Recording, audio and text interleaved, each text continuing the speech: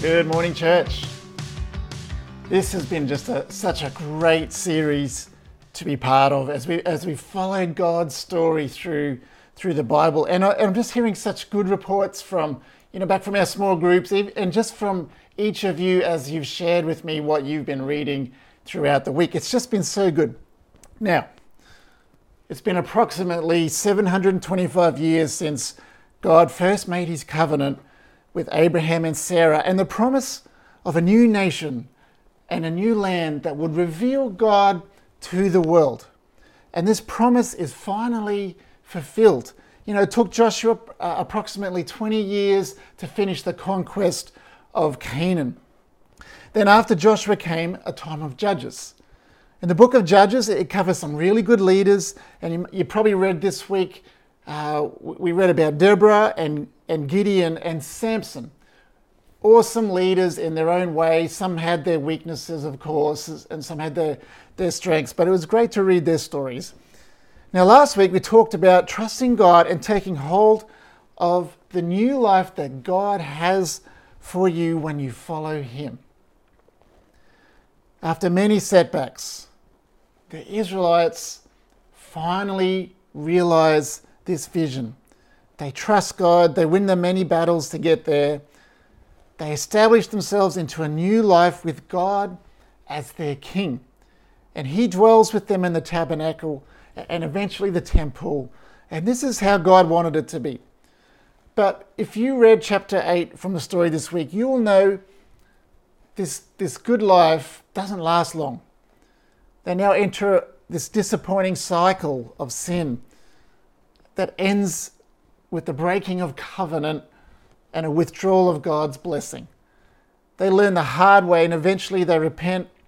They cry out to God and God does what he does. He takes them back because that's his loving nature. And he reestablishes his covenant again, only for the next generation or the next generation after that down the line to repeat the same cycle. And the cycle kind of looks like this image that's going to pop up on the screen. It starts with the covenant and the commitment. It moves into new life, obedience, blessing, all those good things that flow within that covenant with God. But then the cycle nearly always moves into complacency. It then moves into compromise and idols and sin. And then God always brings his warning. He always gives you those chances, doesn't he? It's just warning, warning, warning. Turn back. And if that doesn't happen, what follows usually is discipline, a withdrawal of his blessing and protection, leading to a lot of difficulties until finally the people cry out for help again and confess their ways. They confess their sin, which leads to God, again, bringing forgiveness and renewal of covenant. And then the cycle begins over and over again. If you read chapter 8, you probably thought, this just continues to happen. The pattern continues. And it's easy to roll our eyes and think, what's wrong with these people? Don't they remember what God did for them? And the answer is probably they don't, which is the problem. In fact, there's a couple of issues going on. Not only didn't the following generations remember, the problem is that back when we were, remember when we were reading chapter 7 and we were squirming and we were feeling uncomfortable about all the death and the destruction and the commands from God. The problem is they didn't actually finish the job like God told them to. And so the Canaanite idolatry and their pagan ways, and they were very evil ways, slowly infiltrated their way back or infiltrated their way into this new life. And so, like all stories in the Bible, there is application for us today. Much of their lessons are our lessons today too. In the high view of this story, there is a principle for us to apply. There's so many lessons in this for us, but there's two that I want us to focus on. And the lessons are around complacency and idols. So number one point for today is this. Complacency is the stealthy saboteur of the new life in Christ. Complacency is the stealthy saboteur of the new life in Christ. And by stealthy, I mean it just sneaks up on us before we realize that it even has a hold of us. And this is almost always the beginning of this backward step, this negative cycle. God warned them back at Mount Sinai. Look at this. We go back to Deuteronomy in chapter 8. He said, "Be careful that you do not forget the Lord your God, failing to observe his commands, his laws, and his decrees that I am giving you this day. Otherwise, when you eat and are satisfied, when you build fine houses and settle down, and when your herds and flocks grow large and your silver and gold increase and all you have is multiplied, then your heart will become proud and you will forget the Lord your God who brought you out of Egypt, out of the land of slavery." You know, this is a really important passage that still applies to us today. We're saved by God's grace alone. We know that, and we hold on to that. But when we're talking about the transformed life, the life to the full that Jesus calls us to, we take on that life through repentance and the power of God in us. And the thing about repentance, the thing about it is that it's full-time. Day in, day out, committed to Jesus. When we repent, we go all in. You know, there is no half in when you follow Jesus. It is just an all-in proposition. Okay, yes, of course there's a period of seeking and exploring. And yes, of course there is a lifelong journey of transformation and sanctification. You know, there's the mountains and the valleys. Yes, there's the difficult times and there's the trials. Of course those things are real and we've talked about them over and over again. But it's important for us to fully realize that there is no such thing as having one foot in Team Jesus and one foot in Team me. Team me, as we go after Jesus, becomes less and less, and Team Jesus more and more. This is what repentance is about. You know, we often think of repentance as just this bad feeling for something that we've done. And while it probably plays a part in our repentance because it does drive us on primarily, it's a decision followed by action. Repentance is a decision followed by action to go a new way. It's a choice to say, I'm going all in for Jesus no matter what it costs me. It's a considered and deliberate choice and a shift in our thinking and attitudes around everything in my life. I'm no longer in control. I submit myself to Jesus and his will. And here's the truth. While ultimately it's the most rewarding life, it changes and it changes us. It's a lot of hard work. That's why Jesus says the road to life in him is narrow. We talked about the hard work of transformation last week, so I'm not going to labor this point. But the example from the Israelites and Judges shows us that we just have to stay on point with our commitment. We have to be vigilant. Or complacency can set in, and complacency is the first step to the cycle of falling away from God. So what do? How do we stop this complacency? You know, the up and down of our Christian walk that we have with Jesus. How do we stop the infiltration of idols into our lives? And lastly, how do we teach the next generation that comes after us to hold tightly to the things that we know of Jesus? There is an answer, and you probably already know it, because there's no silver bullet. The answer simply is the same answer to every significant relationship in your life. It takes daily discipline. It takes the daily cultivating of our relationship with Christ.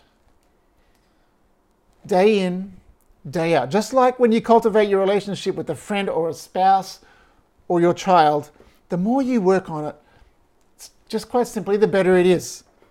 and the more robust it becomes. Another word for this is spiritual disciplines or spiritual formation. I actually did a sermon series on the spiritual disciplines about 5 years ago, and I remember it being quite good and helpful even to me and as well as to others. And so I'm thinking next year I might return to that and revisit it and just have some fresh eyes over the spiritual disciplines, because they're just life-changing. The fundamental thing you need to know about spiritual disciplines is that the disciplines themselves, they don't actually do anything for you. They simply open up the space and the opportunities for Jesus to shape you more and more, and for you to be able to hear him better. That's what they do for us. That's the important thing.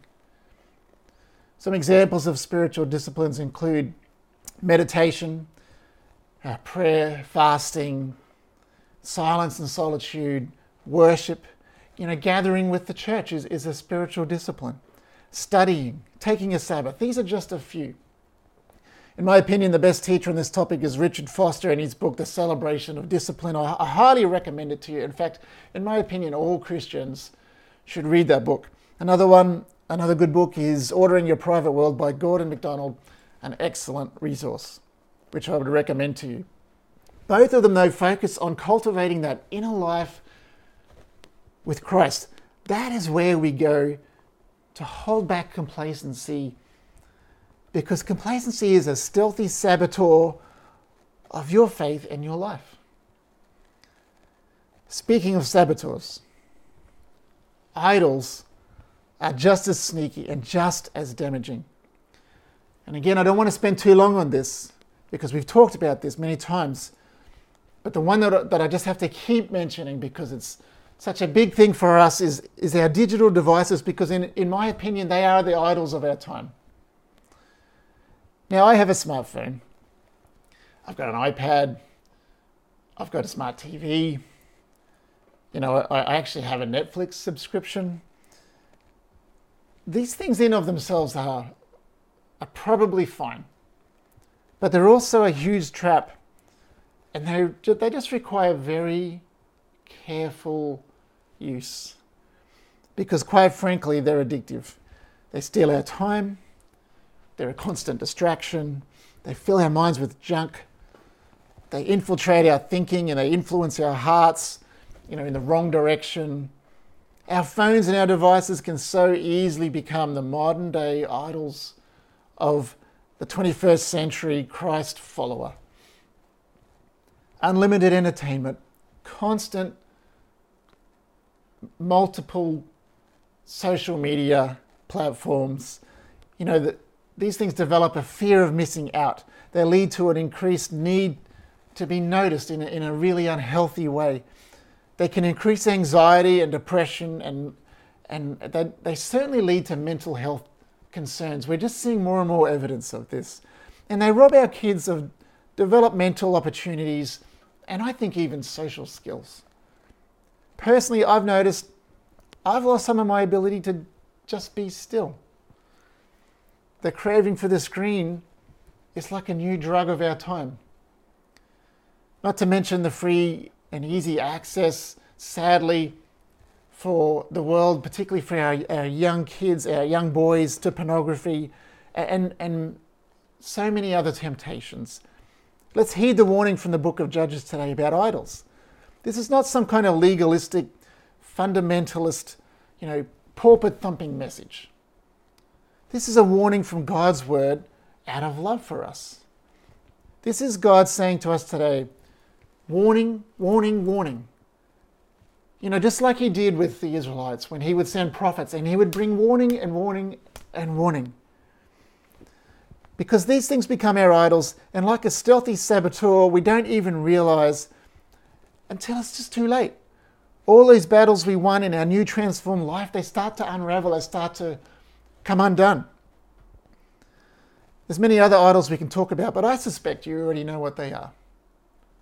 We have to heed the warning today. Point number 2 today is this. Our complacency in idols may be amplified in the next generation. I want you to hear me on this today, church. Just listen carefully to this. the repercussions of our creeping complacency and the slow conversion to our modern day idols reverberates down through the generations. I want to say that again. The repercussions of our creeping complacency and the slow conversion to our modern day idols reverberates down through the generations. Listen to what Judges chapter 2 says. After that, the whole generation had been gathered to their ancestors. In other words, they've passed on. Another generation grew up who knew neither the Lord nor what he had done for Israel. Then the Israelites did evil in the eyes of the Lord, and they went and served idols, Baals. It's easy to quickly blame the next generation for what we see going on, but it seems to me that the current generation has a big responsibility to pass on not only the message of Jesus, but also the example of new life with him. According to this passage, the next generation just didn't know who God was and what he had done. It seems to me that the next generations were let down in this way. I suggest to you that complacency had already settled in before that next generation grew up and took over. And if we do that, it's a huge disservice for our kids, for the next generation, because it's actually our job to tell them and to show them.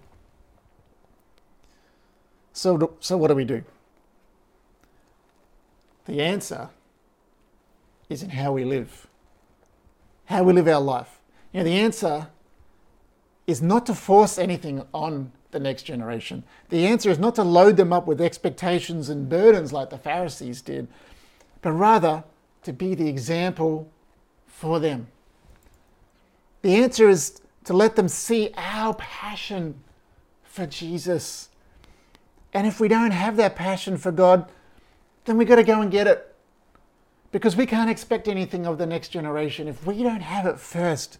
Go back to point 1 above about repentance and avoiding complacency. We also allow and encourage the next generation to ask the hard questions. That's a good thing. We also allow and encourage them to step out and use their gifts. We also allow them to succeed, and we allow them to fail in a completely grace-filled environment.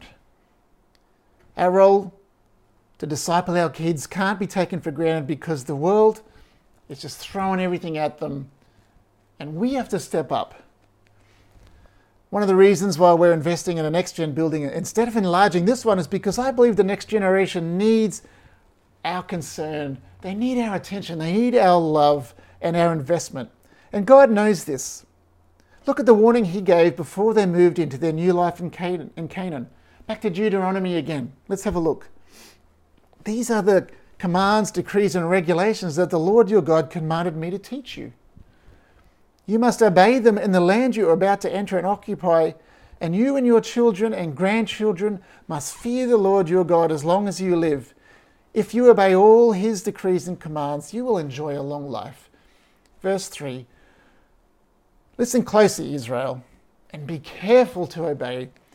Then all will go well with you, and you will have many children in the land flowing with milk and honey, just as the Lord, the God of your ancestors, promised you. Listen, O Israel.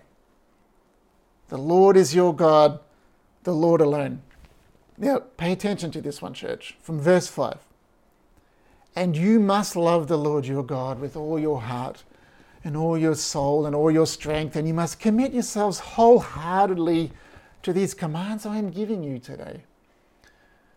And then he goes on to say, repeat them again and again to your children. Talk about them when you are at home and when you are on the road and when you are going to bed and when you're getting up. Tie them to your hands and wear them on your forehead as reminders. Write them on the doorposts of your house and on your gates.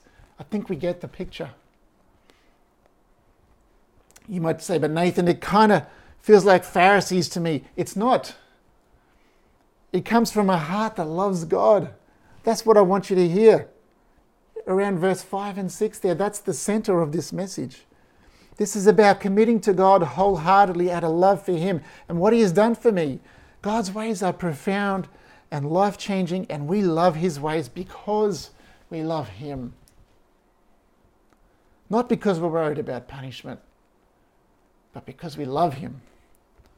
This is about passing on our love for God, passing on our love for God to our children, to the next generation. This is not about laws and rules. It's about relationship with God. And more than anything, I want my kids to know God's love and love him in return. I want them to know God's love and love him in return more than worldly success and possessions and good times. As much as I want those things for them, that's what I want the most. I assure you, though, our complacency will be noticed by our children.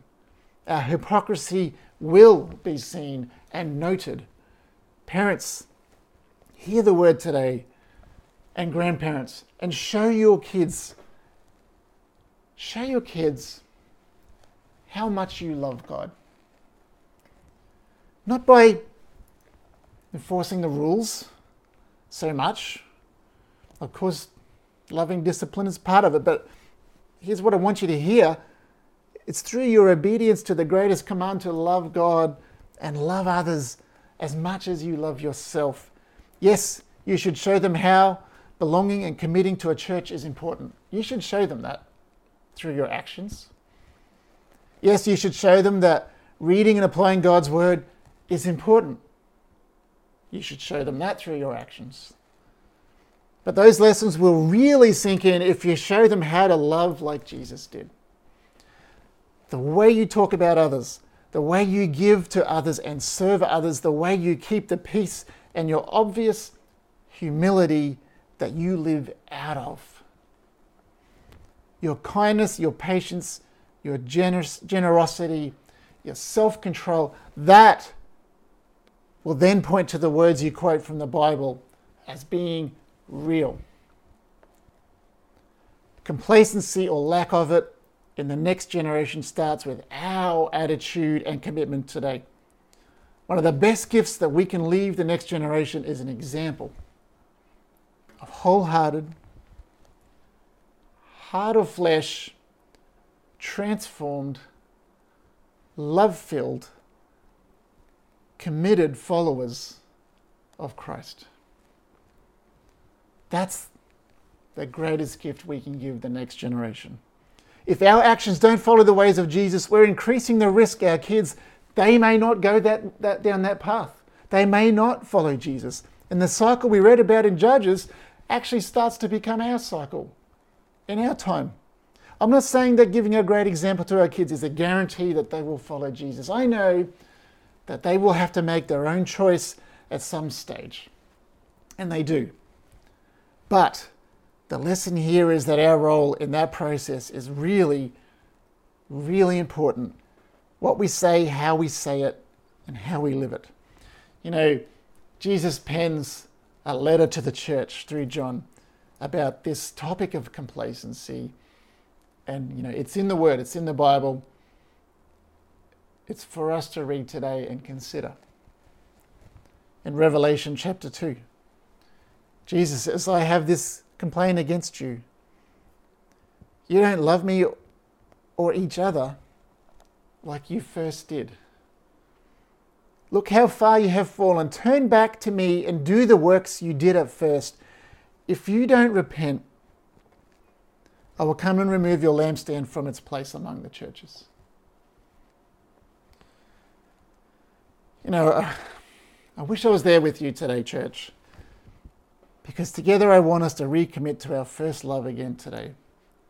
Following Jesus is a day in, day out, all-in commitment. It's hard, but it's so rewarding. And he promises to be with us, and in fact, he lives in us, so all that he desires from us is possible with his help and rewarding for us. Following Jesus is multi-layered and it's complex, but in another way, it's actually really, really simple too. God loves me. He forgave me. I am redeemed. Therefore, I love him. And so I have decided to follow Jesus. And I'm declaring today, for as long as I'm walking this earth, there's no turning back. Jesus is at the center. And so when we sing this next song, we hit the bridge that borrows from that old hymn, I have decided to follow Jesus, no turning back. I invite you to sing with all that you have as your renewed commitment to Jesus today. Let's pray together. Father God, we come before you now and we hear the warnings from your word. We saw the pain that your people went through when they let complacency slip in, when they let the idols slip in, and they fell away from you and they went through that cycle of sin and pain and suffering and having to go through redemption again. Lord, today we learn that lesson and we stay with you. We stick with you, Jesus, because we know you stick with us. Lord, your word says that you love us. That old Sunday school song says, Jesus loves me, this I know, for the Bible tells me so.